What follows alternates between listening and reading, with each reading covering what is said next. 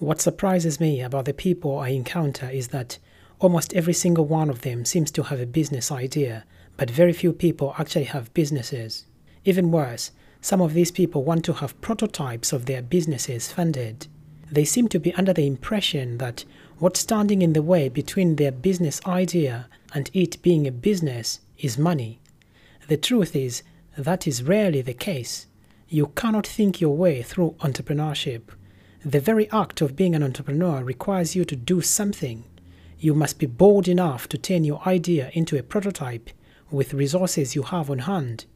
To say that you need to finance a prototype is asking for too much. Build your prototype, then ask for the money to scale up the finished product. I don't think money is the key to unlocking the potential of the entrepreneur. Americans have a saying, ideas are a dime a dozen, and I agree with that. We don't have a shortage of ideas. There are plenty of them. The only thing lacking is execution. Those who can execute on ideas are the ones who win, and so they qualify to be called entrepreneurs. If you've always had business ideas but still don't have a business, establish one now. Stop making excuses of not making enough money. Build a prototype first and test it as a business. Then you can ask for money to scale or improve that business. You should never feel demotivated by the idea of starting small. Remember, everything that is big today started small.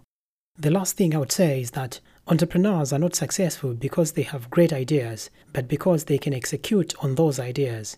So, if you're going to call yourself an entrepreneur, you better execute on your business ideas.